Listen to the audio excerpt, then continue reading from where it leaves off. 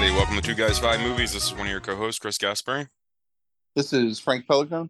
You're listening to the Spin Chagrin number 67, and this is the first time we've went international, Frank. You are currently on vacation in Thailand and still being professional enough to record a podcast. Nothing if not professional. So you watched a bunch of movies on the plane going over, and I did. So tell us what did you watch, and what are you going to tell us about the night in terms of the chagrin? So I watched Orphan First Kill. Hmm. Shit, hold on, I gotta look and see. I don't remember now. I watched some terrible shit. I don't want to spoil the last one. When did I text you that? I don't know. Like, I'll find it here. Oh, okay. I watched Nope finally. Oh yeah. I watched Orphan First Kill. I watched a horror movie called Lullaby that I slept through part of, so it doesn't really count. I watched what felt like a British made-for-TV movie called Kingslayer about Richard the Lionheart like fighting off attempts at his throne while walking through the woods one day. I don't know, it was a weird movie. I watched Thor: Love and Thunder finally. Oh, okay. And then finally I watched a movie that I was challenged to watch on about 6 months ago. Episode. Yeah, about when we watched trailers when the last time you were going overseas to cover for that time period. Yes, you were challenged to watch this movie. Yeah, so I also watched The Fabelmans, which I have erroneously called Meet the Fabelmans for 6 months. But that is not what it's called. It's just called The Fabelmans. Directed by Steven Spielberg, written by him and Tony Kushner, starring Michelle Williams, Paul Dano, Seth Rogen, Gabriel LaBelle, and Judd Hirsch. Yeah. So I don't know. You want to talk about this? Talk about this fucking movie? I want you to. I mean, I don't know how much there is like for you to tell me about, honestly, but yes, I want you to tell me about this movie. Everybody should understand that it's like we neither of us like necessarily probably had a lot of faith in this movie because this feels like what Spielberg's most like important film, kind of like since his last important film, because we're both a little like incredulous of Spielberg to some degree, I think, anymore. Like the way that it's okay. So I did not enjoy this movie really at all, but it still is like a moderately well-crafted film because of Spielberg. But when the brief description on whatever the guide on the airplane said, a young boy falls in love with movies over the course of his life while unearthing a world-shattering secret about his family or something like that. I ain't gonna spoil the world-shattering secret early on, but let me tell you something. Like, if you can't figure it out within the first like 25 minutes of this movie, and they seriously make you wait like an hour and 10 minutes until they really like bring it on you. If you can't figure it out that quick, then you're an idiot. Yeah, it is the most. I figured it out from the trailer. Well, when we get there, you tell me. Like, I don't want to spoil it, but right? Yeah. So fucking obvious. So the movie opens with I can't remember their names now. Sammy Fabelman, played by Gabriel LaBelle. Yeah. Is being he's not played by Gabriel LaBelle here because he's a small child, but his parents, Michelle Williams and Paul Dano, are taking him to a showing of The Greatest Show on Earth. It's the first time that he's been to a movie. It's like 1952, I think. You find out through, actually, in a way that I'm kind of like okay with, because they don't really show you a whole lot of like backstory here. Like, they kind of just teach you the backstory through the dialogue and what happens on the screen, which I actually kind of appreciate. Paul Dano is a basically like engineering genius, World War II veteran. His mother is a free spirited artist who's classically trained, like concert pianist prodigy. So they're two completely different people, but they're in love, whatever. So they take their son to see this movie, and he freaks out like it's like the greatest thing. He's super upset by this scene where these trains collide and like all these animals are released. So they're asking him like, "Hey, what do you want for Hanukkah? Like, what do you want for your Hanukkah gift?" And he can't think of it. So after seeing the greatest show on earth, he like wakes up in the middle of the night, and what he wants is a model train.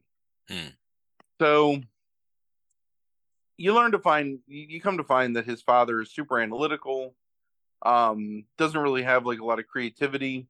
The mother supports like all of Sammy's like excesses because one of the things he wants to do with this train is set it up so it can go around the track and run into a model car and cause the model car to like flip up in the air like it does in the movie. So the mother is like, hey, because the father freaks out because Sammy's destroying like this delicate piece of, fine engineering in this Lionel train set. Right.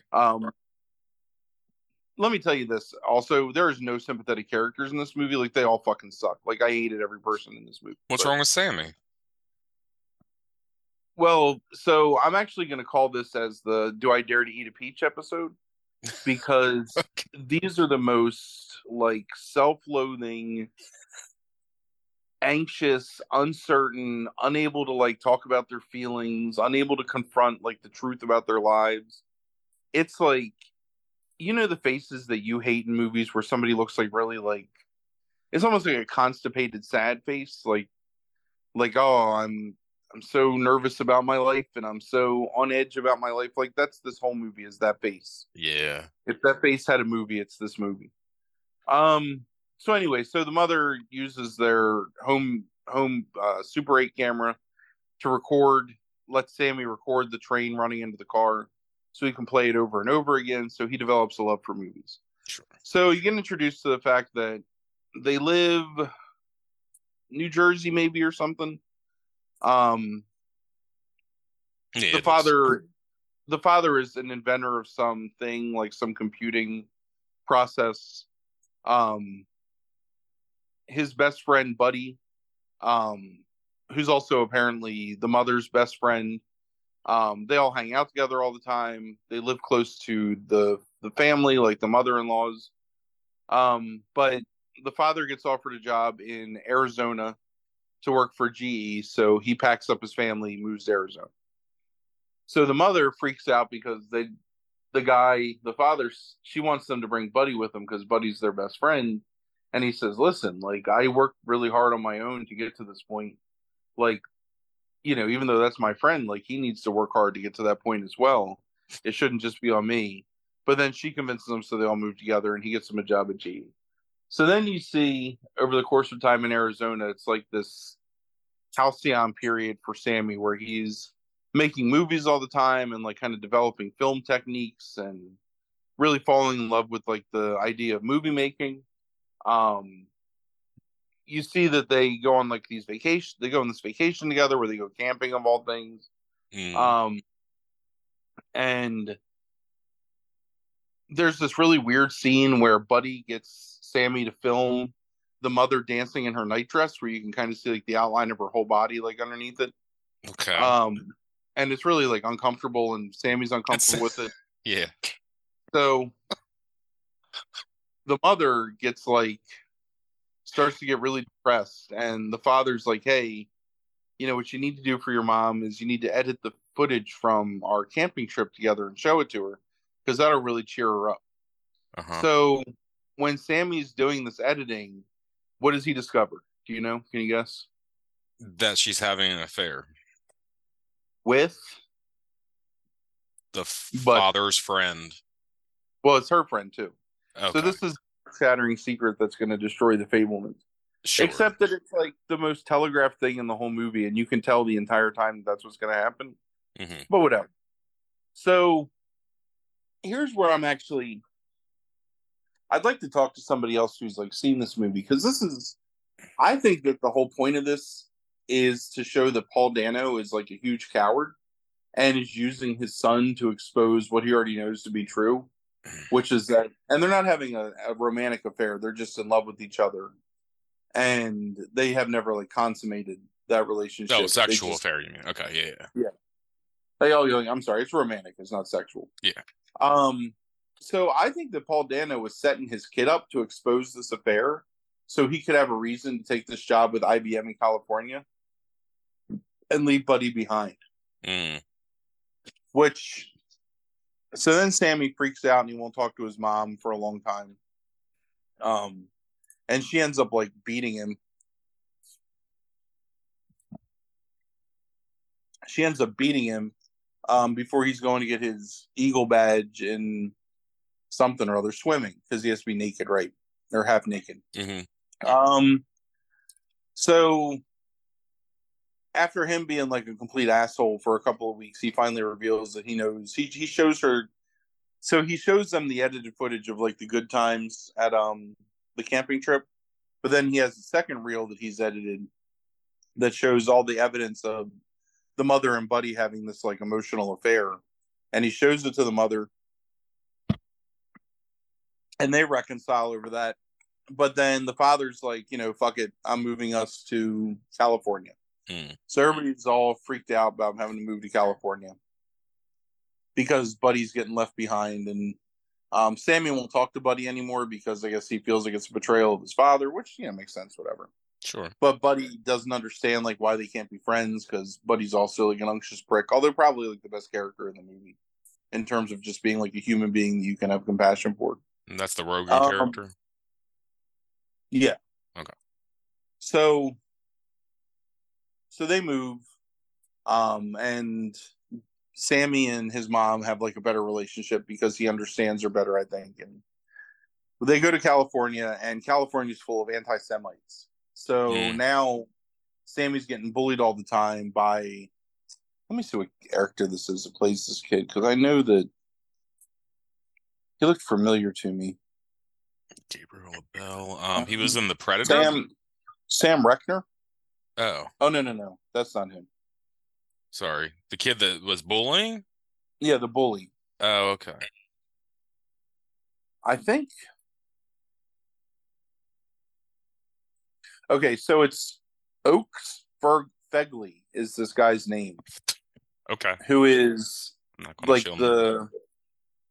Yeah, like imagine the character in Christmas Story.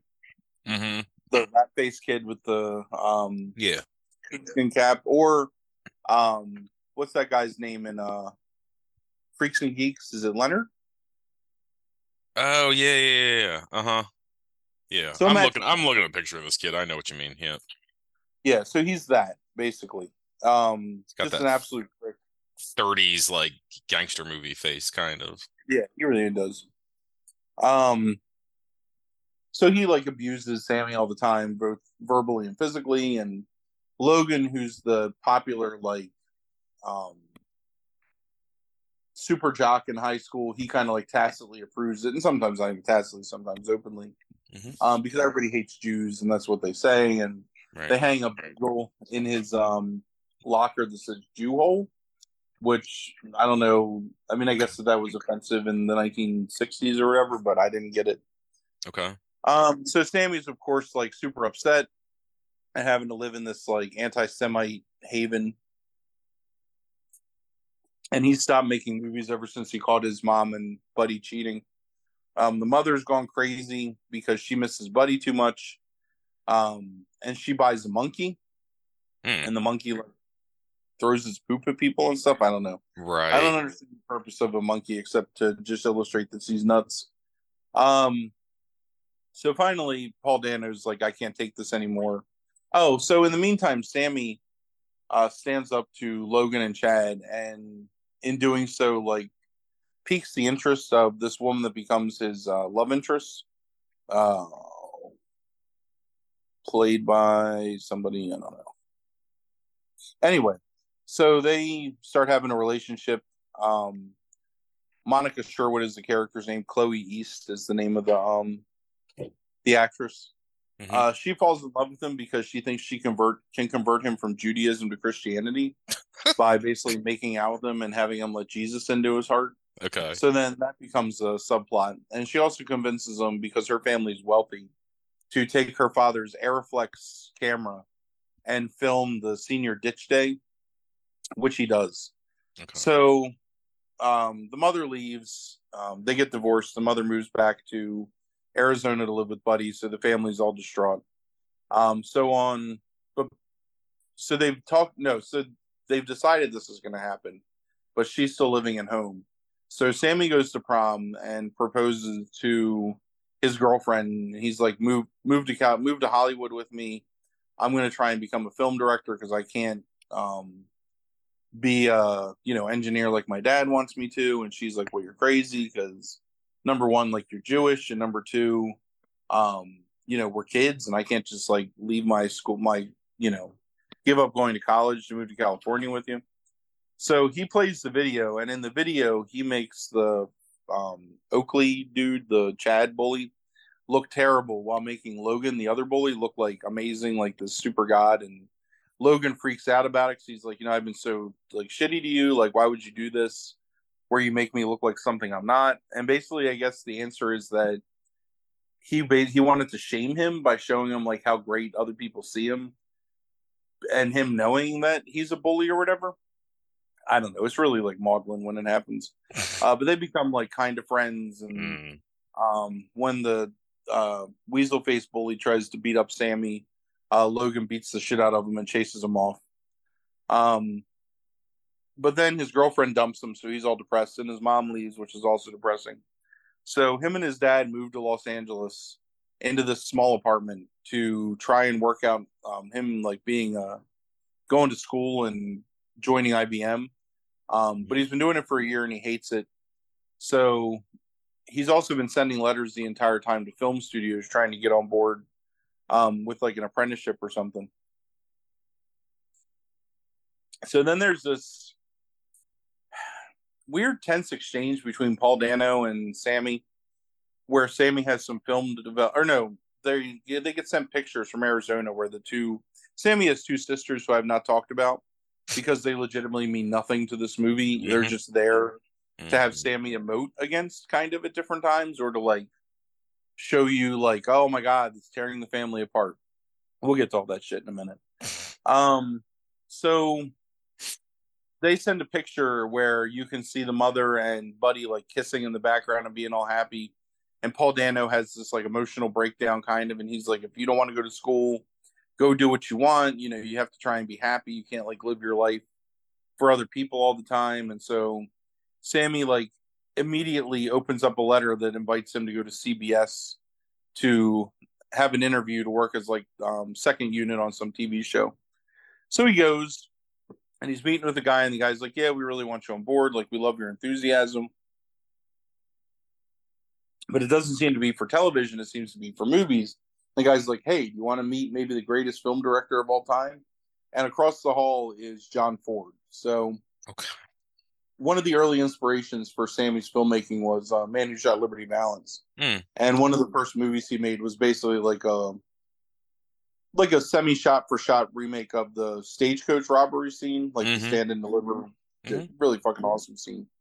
So of course John Ford is across the hall, and Sammy goes to meet him. And John Ford is a dick and like berates him, but in a kind, like encouraging way. And that's the end of the movie. Like, he leaves, and that's the role that Lynch played, right? Oh, is that David Lynch? That's what I read that like months ago, that Lynch plays John Ford. No shit. Oh, it is, yeah. Yeah. I had no idea. Like, he's unrecognizable. And it's a pretty fantastic performance. Nice. It doesn't sound like him at all either. Really? That's really cool. Yeah, that actually, that part he's not talking insane, probably. Yeah. Yeah. He's like, look at that picture. What do you see? And Sammy's like, I see some men on horses. Like, no, describe it. Where's the horizon? He's like, the horizon's at the bottom. He's like, look at that picture. What do you see? And Sammy, who's an idiot that never learns anything, is like, oh, I see men on horses. Like, no, idiot. Where's the horizon? He's like, at the top. He's like, right. Horizon at the bottom, interesting picture. Horizon at the top, interesting picture. Horizon in the middle, boring as fuck. Now get the fuck out. It's actually it's what like people should have been saying to fucking Sammy the entire time, which is get the fuck out. All right, so I've listened to that, and like, look, and this is what I thought. This is my impression. You tell me if I'm correct. Is I thought this would be a well-crafted movie that has good performances and is just a fine coming of age tale that I would roll my eyes at numerous points because it's so self-autobiographical that and because of my feelings about later stage Spielberg. Yeah. I don't know if it's even that great of a coming of age tale because maybe I just don't like coming of age tales. Maybe this is the hard truth of this podcast. I find Sammy to be a moderately like unlikable character the entire time. Like there's never a point where I felt like I was rooting for him to succeed or overcome anything. Like I was just always like consistently sort of disappointed in the character. Michelle Williams is trash in this movie, and I think she's a really good actress, but I can't stand the performance here. Yeah, I don't know. I mean, the thing is that because it's there's actually Judd Hirsch's performance is pretty good too. Like he's they list him in the main cast, but he's in it for like maybe like 7 or 8 minutes.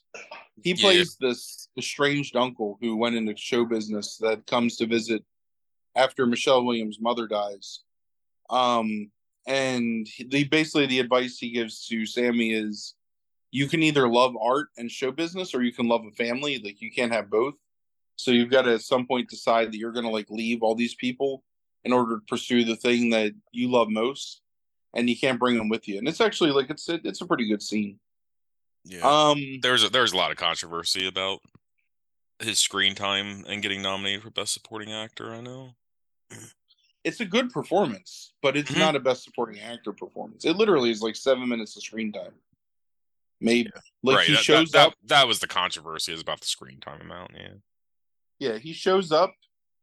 He has dinner with him. He hangs out with Sammy in his room, and then like he's gone in the next scene. It's like maybe 4 scenes total. Yeah. Good in those 4 scenes, but I would have honestly. I mean, David Lynch has as much screen time. Like, why is David Lynch not nominated for the John Ford performance? Right. I would argue that that's just as. I actually think that's a better performance because he's playing a real person as opposed to just playing like a fictionalized version of maybe several real people. So yeah, so here's the things I liked because that's going to be a shorter list. I think Spielberg always has the ability to capture the allure of motion pictures in his movies. Like I think that, and sometimes I think it's a little too precious, and I think it's true here as well, especially because it's so like autobiographical, but it really does make you understand like and feel the feelings of why you enjoy watching movies, I think. And I think, I mean, obviously he spent his entire life making movies, so he's good at portraying that. The film is pretty well shot. The sequences that show Sammy making his little like 8mm movies are actually probably the most fascinating and interesting. Like this kid like setting up shots and building like makeshift dollies and trying to motivate these 12 13-year-old kids to be actors, like all that stuff is actually probably the most interesting part of the movie. And I think if it was more that and less of the like trite like maudlin relationship shit, it actually would have probably been one of my favorite movies of the past like 10 years, if that would have been it. Like the opening, and it's lame the way they set it up because Kushner and Spielberg just write everything is like super pronounced. It's like every scene is just billboards of like, this is what we're telling you in the scene. There's almost no like nuance to it, which is super annoying. And that opening scene where they go to see Greatest Show on Earth, like it's all filmed really well, and it kind of reminded me of shit, what is that movie called? Cinema Paradiso, in the sense of like how it like kind of, maybe I thinking about it now, it's probably 100% what he's like paying homage to there. But just capturing like that, like fixated to the screen, like these things happening in front of you. Yeah. Especially as a child, like it really does capture that feeling. Sure. And if they would have just continued on there and just made it about Sammy making these movies, I think it would have been a pretty interesting and pretty good movie. Well, You that's could what, have cut if 20 you minutes remember out. with him, like the episode we just released this past week that we recorded a couple months ago about War of the Worlds, we talked about that very thing with Spielberg, is that like he can't like so many scenes are just about like hitting you on the head. This is Right. what this scene is about. Like, you know, do you get it? Do you get it? And it's super obnoxious. Yeah, the scene where Buddy is first introduced, you know that Buddy and the mother are in love with each other. It's like then that's the problem, is that if you want to make the movie about like this gut punch to their family about this like horrible secret, hide it. You know what I mean? Like make it where it's not Sure. 100% obvious. Make Or the do a good enough viewer job. feel the surprise and shock and maybe disgust that the child is feeling, I would think. So in the scene where the mother is dancing like half naked in the at the camping trip, right? If it would have been the father that suggested that Sammy film that scene, like, oh, Sammy, you should film this, because again, and I think this is like the real saving grace of this movie, and what saves it from being just like absolute like trash in my not trash, but just not worth watching in my opinion, is the fact that I really think that Spielberg does a good job of hiding the fact that Paul Dano is manipulating all these things to happen, so he can break up with his wife without having to actually break up with his wife. Like he can force the moment to its crisis. You know, to quote fucking Elliot again. Yep. Where he can do that through his son, so he doesn't have to be the bad guy. He can just be like the martyr, basically, at that point. And it's pretty brilliant the way that Spielberg does it, and the way that he never comes out and says it. And I think that's why I'm so confused as to whether or not that's the true intention, because he's so obvious about everything else that it just feels like I'm just confused that he's not so obvious about this one thing that's a pretty big point in the movie. So, yeah. But I really think that's the reason why Dano has Sammy edit that footage together, is not to make the mother happy, but in order to have somebody else catch her in the act. Which again, like how these kids are not like so completely like that's so obvious. Like how does anyone miss it really? So that's kind of dumb. Right. So yeah, so it's a little too long. It focuses too much on things that I don't ever want to like downplay the idea of like bullying, or especially not like anti-Semitism. But it's also obvious. Like it's very like hammer over the head in terms of it, and not like something where, I mean, I guess like I've read enough fiction that takes place in that time period that involves like Jewish people to know that like these things that were happening were like, you know, like this was really happening to Jewish people. Sure. It feels like it would be weird that it would be happening in California, because I would think that that would be a more like open place for people to go, but I guess it was. But they're just so over the top with it, you know. And then the problem is that they're over the top with it, and then they 100% abandon it. Like they never talk about it again. Like the fucking rat face kid, he's not bullying him anymore because he's a Jew. He's just bullying him because he's a bully. And like they never bring his religion back into it, except for like the couple times they do, and they're really like blunt and aggressive about it. But then like play that out, you know, like I don't. Yeah. It just feels cheap, I guess, kind of like, and contrived in the way that Spielberg is using something that he knows that most people are going to feel uncomfortable with to like make you uncomfortable, and then just to go, because he's also kind of a coward, I think. So yeah, look, I'll watch this thing, but like I'm not going to look forward to it. Like it. So what and I know there's merit to this movie, but like, and just can you give me two different scores this time? Like, can you give me like what your actual like rating for this movie is, like overall, and the Chagrin score? Because I think it's like I think that's important to make that distinction. What scale do you want to get me to give the actual rating? I don't care what you do, 1 out of 10 or A to F, like whatever you want to use. As a film itself, it's a B minus, I guess. Okay. Look, on a like it's very uncomfortable to ride on a plane for as long as it takes to get across the world. Mm-hmm.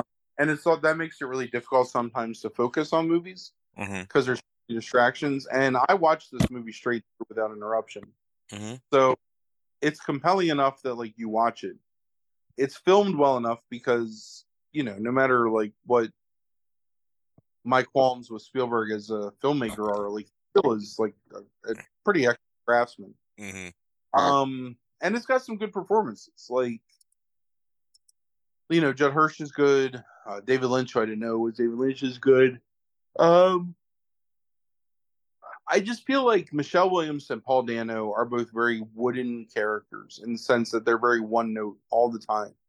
Like she's always crazy and histrionic, and he's always analytical and boring. And I don't know. It's just for two really talented actors, it's kind of really a letdown that Spielberg just makes them be so one dimensional. Mm-hmm. Maybe a C. It's not like it's Oscar bait only in the sense that like it's so obvious what it's trying to do, Yeah. but not in the sense that it's like a great movie that really makes you want to. Um, And not knowing anything about what I'm talking about seemed like it was seen as Oscar bait, considering it got shut out of the Oscars this year. Like it got like 7 nominations and didn't win a single thing. well, definitely. I mean, that's the problem. Is it's if he just would have made a movie, if he just would have made a movie that was just this kid making films and having these other stuff happen. Think about like maybe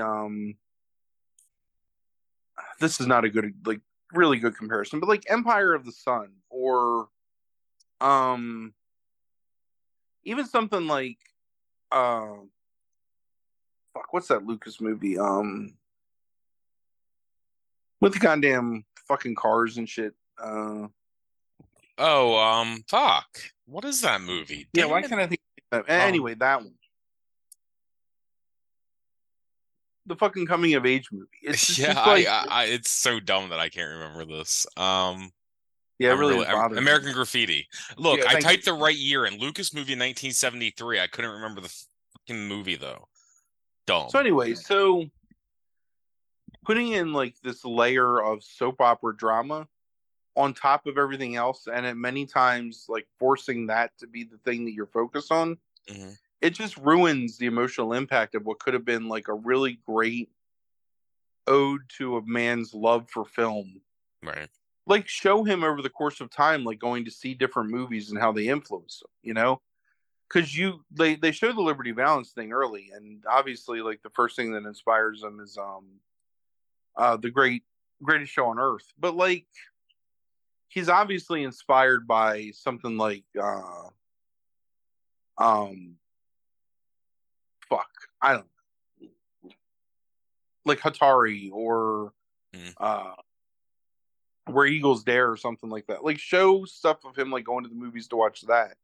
Or going to watch monster movies and then making like because he does like he makes like a mummy movie. There's all these like great scenes of him like Yeah. using his friends and family to film these things, and it just gets pushed by the wayside to tell this Yeah. really trite, melodramatic story of like family distress because the mother is just generally an asshole. Yeah. Yeah.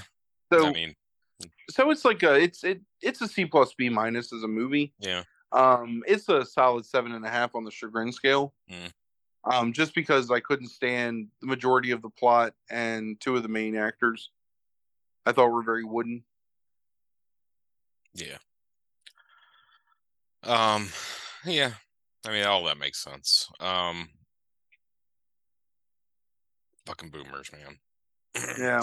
It just feels like just the movie itself, when I watched the trailer, just felt like it was something that was so out of date, like with anything in terms of modern times. Like, and look, and that's not to discount the bullying and all that kind of stuff, and the anti-Semitism. It's just because that's like way too, like, still prevalent. Right. Um, but yeah, it just feels like, setting movies in the 1950s at this point just feels a little something. Um, Well, it lasts until the 70s. sure. Is that right? No, it doesn't quite last that long. It lasts until the late 60s Mm-hmm. because the catalyst for him going to interview for CBS is him going to interview for um, a spot on Hogan's Heroes to like Okay. be in production for Hogan's Heroes. Bernie Okay. Fine is the guy that he interviews with. Yeah, So yeah, I saw that. Like, somebody famous plays that, right? Logan's Hero guy. Greg. Oh, not famous, but I mean, a lot of people know him. He's the lost guy, like that plays the pilot. He's friends with Abrams. He was in Heroes and shit like that. Yeah. Um, Like the superpower paramedic in Heroes. is that what he was? Yeah, I don't even remember that shit. Yeah, so none of the other movies I watched were necessarily worth like talking about. Yeah, I mean, can you just give me a quick rundown of like, yay, nay on those? I thought Nope was great. It was not at all what I expected to be, and I really enjoyed it. So disappointed in myself in putting off watching it for so long. Yep. I thought it was going to be too hipster for me, kind of. From the trailer, I don't think the trailer does that movie any justice. But I really enjoyed Nope. Yeah. Orphan First Kill is going to have to be discussed at length at some point, I think. Okay. So, it's so fucking bad. Like maybe the other Thai Spin Chagrins we do, like I'll talk about that. But man, that movie is it's atrociously bad. And so it's called First Kill, but it's a sequel to her already killing people in the first movie. Like it's not her. It's no one's first kill. Like anyone who's killed someone in this movie has killed somebody before. So it's there is. Oh wait, it's not a prequel. No, it's a okay. sequel. All right, we'll stop. Okay. Lullaby was really boring and bad. Although it had kind of an interesting premise, but it's like it was basically it's sort of like a pseudo ripoff of The Ring, but with just like a little bit different like plot context, but not very good. I did not particularly enjoy Love and Thunder. Like I thought it was okay, but I thought it was good movie. Way too hard to be overly funny too many times, and I thought that it kind of lost any real. Yeah, there's things that are fun in it, but it's not a very good movie. Yeah, I would have rather had more stuff with the God Butcher character, who I thought was more interesting than anything happening with like Jane Foster and Thor. And there were parts of it I liked, but it was too long. Yeah, and I just felt like it was all over the place. Like it was disappointing. And actually, the first Tika Waititi movie, or however you say his name, that I have not enjoyed at all. That Kingslayer movie was seriously just like watching like a terrible BBC special, which it may have come from. I don't know. I'm missing something. I watched something else. Yeah, I don't know. Yeah. All right, so let me go ahead, because I know you are on a schedule. Let's go ahead quickly and spin this wheel, since this is going to count for the Do I Dare to Eat a Peach episode. And we'll do that.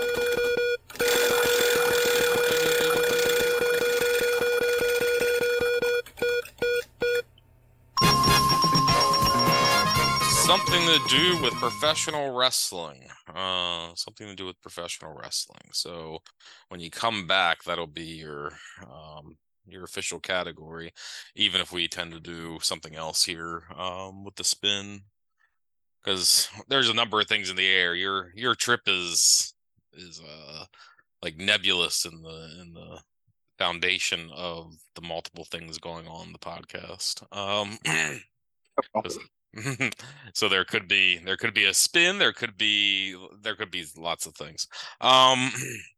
So looking up times, and we're leaving for Pattaya Beach in about an hour, and right. I'm looking up down there, so multiple things to watch when we go there. Right. So you got a friggin' Thailand food chat, because I got like snack chat. You're fucking everything up, Frank. Like that. So I don't want to keep you too much longer. Like when you got to leave, I want to do some like 4 or 5 day, whatever it is, like quick round. Like, tell me some food chat. How's that coffee over there that you just had? It's right. Oh, it's delicious. It's instant coffee, but it's really good. We've actually had legit coffee a few times, and it's been amazing. When we went to so there's this cafe in Bangkok that has a zoo attached to it, and they have capybara at the zoo, and you can like pet the capybara. So we went there yesterday. I don't know what is that? A capybara? I don't know, they're like giant rats, kind of. Oh, okay. Like combine like a dog with a rat with a coconut, and that's like a capybara. So Tanya really wanted to go see him, but the exhibit didn't open until 3, and we went in the morning. So we had coffee at the little cafe they had there, and the coffee was amazing. I got an iced cappuccino, and she got a regular cappuccino, and they were both super delicious. Pretty much anytime you get coffee here, like especially fresh brewed coffee, it's going to be amazing because it's all grown here. So you get a lot of like really fresh coffee and tea. A lot of really good fruit, like some amazing pineapple, and we did not eat. I don't know if we've talked on the podcast about durian yet. We have not had a durian, although they were selling durian in the store. Durian is this like giant green. It almost looks like a oblong coconut, but it's got like spikes on the outside. Okay. And it smells like the devil's asshole. Like it is the most foul. Oh yeah, I think we did talk about that briefly, like on when you came back. But okay, so you haven't had one of those yet. Nah, because these are the things that like are illegal to take indoors or something. Yeah, you can't eat them indoors or else you get kicked out. So you gotta be careful about where you eat it. So no durian yet. Really great, just food like every night. Like always, like super fresh. Like there's this salad called Sum Tum that I love. That's made with like papaya and tomato and this kind of like spicy sour fish sauce. But they make it with fresh corn and salted eggs sometime, and it's, oh my god, it's so good, so delicious. So I've had that. I've seen like a lot of pictures you've been posting on like Facebook and stuff like that. So like, what can you go through like like some of the things like you had besides like the salad? Yes, we've eaten several kinds of larb. Larb is a like sauteed ground meat dish that's made with I think like basil and some other stuff, and you eat it with fresh basil, and it's super good. I've had curry a couple times, green curry and Penang curry, which is like a yellow curry, and that was all really good. Okay. We've eaten this soup a couple nights in a row called boat noodle soup, that has like pork balls in it, and that was super delicious. That broth is amazing. What's the do you know what the broth is? Kind of. I think I don't know. It's a dark broth, so my guess is it is like fish sauce based. Okay. But really savory. A really good like sweet and like savory taste to it. She got bamboo shoot salad last night, which is also like the foulest smelling shit. Like pickled bamboo shoots smell like fucking death, like an open sewer. But they taste pretty good. How does that? It's actual bamboo shoots, like. Yeah. How's that work? I guess the inside of the bamboo, and they pickle it. For a long time. Okay. Disgusting in smell, but delicious in taste. Couple different desserts. Like they make this dessert where it's shaved ice with candied fruit on the inside and then coconut milk poured over it. That's really good. I like that a lot. Super low fat and really like tasty. Okay. Um, we bought we had like Thai bugles, which are called cornet is the Thai bugle, like the little conical. So okay, yes, right. I remember seeing the pictures of those. I also wanted to ask you about the Blackpink Oreos. Oreos. It's Um, just a branding thing. okay, it's just a branding They're thing. just Okay. they're Oreos. They're not even that good at Oreos, honestly. Like I don't know if they don't use they're something different. They're very dense. But they just taste like Oreos. So I mean, They were super Is cheap. Blackpink very popular like over there? I mean, this is related to the girl band, right? Oh, yeah, it's Okay. popular everywhere. Okay. Yeah, they're popular here. There was a whole display of Blackpink Oreos Okay. in the store. So I got a package of the pink Oreos and a package of the black Oreos, and Hmm. they tasted the same. And I realized I don't really like the Oreos that much anymore. So, What? Are we you putting also them in got milk? what? Are you putting them in milk? I ain't got no milk. What? You got I coconut have milk? water. None here. I guess I could have. I had low fat milk at breakfast. I had some cereal. Hmm. That was the first time I've had. I think like Interesting. animal All in right. the entire I'm time. gonna write this down. We'll discuss Oreos at a different point. Okay, fine. I'm not saying I dislike Oreos. I don't like these Oreos. Okay. Like there's something different. Like they're really difficult to twist off. Like you can't like an American Oreo just like twist and they just come apart. It's hard to explain. It's not the same thing. We also got some dried squid strips. I can't remember what that's actually called, but it's like squid with like a spicy chili on it and dried, and you eat it like beef jerky kind of Okay. good. Um, and then salmon skin, which you also eat like pork rinds, but it's with like the skin of salmon. Hmm. And that was pretty good too. So Now I'm assuming all this stuff is like lower, like, like everything because it's so like seafood based, like a lot of it probably. yeah, yeah. But I mean, they use a lot of salt, so Hmm. you're still gonna get like the cholesterol and stuff. Right. But overall, yeah, it's we you go down and like you go to the store and you buy a huge package of apples and pineapples and watermelon and mango, and it's like I don't know, like $1.50 Hmm. something, like $2 for like this huge amount of fruit, and it's all like super fresh. Right. It's really good. I got some lychee juice and some What's that? guava juice. Lychee is Asian fruit. It's like a ball Okay. type thing. Guava I've heard of before. Okay, I get that. Okay. Guava, yeah, and that was really good. And that's all fresh too, like the juice you buy in the stores. Okay. And we got this so you can buy beer everywhere. Like you walk into 7-Eleven or like every civilized place except Maryland in the world, and there's just beer like on the shelf. But we got this Belgian raspberry wheat beer that was really good too at the store. Okay. And that was I don't know, a like $2 a can or something like that. It would have been much more expensive hmm. in America. Right. Nice. So I think I asked you this when you came back like that, like when we had a long talk when you first came back the first time.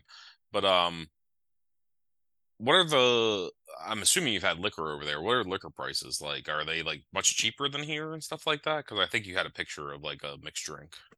It depends on what you get.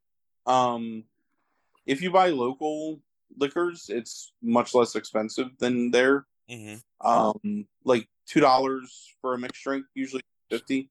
Hmm. If you're buying labeled liquor, Yeah. like imported liquor, so at dinner so the first day of dinner I had Singa beer, which is like the main beer of Thailand, and it was two beers for like $4 basically. Okay.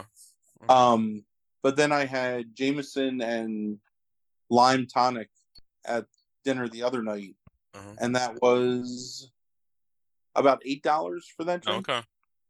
I mean, it was a healthy sized drink, but it was definitely like high end, Yeah. like So when prices. you say local, is that like kind of like what we would call rail here? Well, no, it's just made in Thailand. It doesn't I have to be understand imported. that, but it's like in terms of price. I'm sorry. Yes. Okay. Yeah. All right. So like $1, $2 for Right. a drink, Right. Yeah. Yeah. as opposed to like if I wanted to get Heineken, I'd be paying a lot more money than just getting like Singa or Gotcha. Chang or like the big. So then in that case, like local whiskey, local bourbon, like how is that like overall? Like I mean, does it work in mixed drinks just as well as anything else? Like Yeah, it yeah. actually works a little better. Okay. I've a Mekong whiskey, which is really good, but it's super cheap. Hmm. Like a third of the price that you're gonna pay for, when I get Jack and Cokes a lot when I go out to drink, and a Jack and Coke here is like $7 or $8, Yeah, sure. $9. It's pretty pricey. Same as Northeast Maryland, right? So Right. yeah. But like regular stuff, like if you're just buying, you know, but for us that's ridiculous because we can buy a fifth of Jack for $20 or whatever a Hmm. fifth of Jack. No, I don't know. Um, Yeah, Whereas here, like a fifth 22. I mean, but it's like, you can buy the bigger bottles for 36. I mean, yeah, you can buy like Mekong here for I don't know, like $6, $7 for a fifth. I think is what hmm. I saw. Gotcha. So Yeah. All right, so just tell everybody what are you up to next? Like where are you going again on bus? Just so everybody knows. no, we're not going on a bus. That's crazy. What? We're on a A taxi? Yeah, we're taking a Okay. taxi. All right. We're taking a taxi. Like a vehicle, or is it Yeah, one of the things that like no, it's a van, okay. like a regular. Are they all vans? No, there's some regular cars. Okay.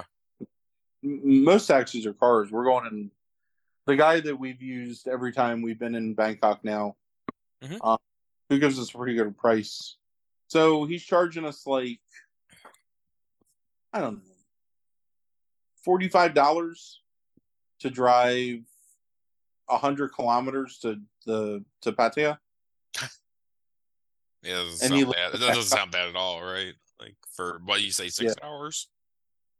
Oh no, it's about two. Oh, two. Okay. But he'll stop on the way because we're gonna stop and get lunch on the way at this like rest stop that's on Okay. the highway. So he'll stop and wait for us and stuff. I mean, they're very like Well, he considering took I'm just asking this, like when you came back the last time and you ended up like getting somebody to take you from the airport to home, like what was the 200, cost of but that? no, not even home from the airport to People's Plaza. If So you like right. still like 30, like 25, 30 minutes from home. Uh-huh. $245 I Right. spent. Right. That's Yeah. crazy.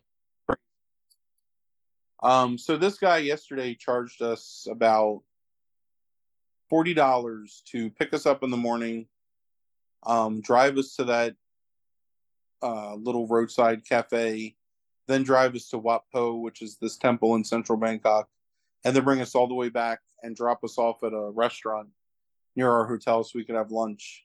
Um, so he's pretty reasonable. Yeah. Nice. He only charged like $30 to drive Tanya to the airport on Thursday so she could come in, wait for me, pick me up, and then come and pick us back up and drive us back. So round trip $30 for probably like 2.5 hours of time of him like waiting and being available is pretty Yeah, good. that is. All right, well, enjoy. Yeah, And we have plenty of stuff like on file, and possibly coming, maybe still from Thailand. So, yeah, thanks we're for definitely listening. What's that? one movie. One We're movie? definitely Okay. going to get one movie. Okay. I'd like. There's two that I really want to see, but might even end up seeing three. Okay. So, All right. Sounds good. All right. Thanks for listening, everybody. yep, deuces.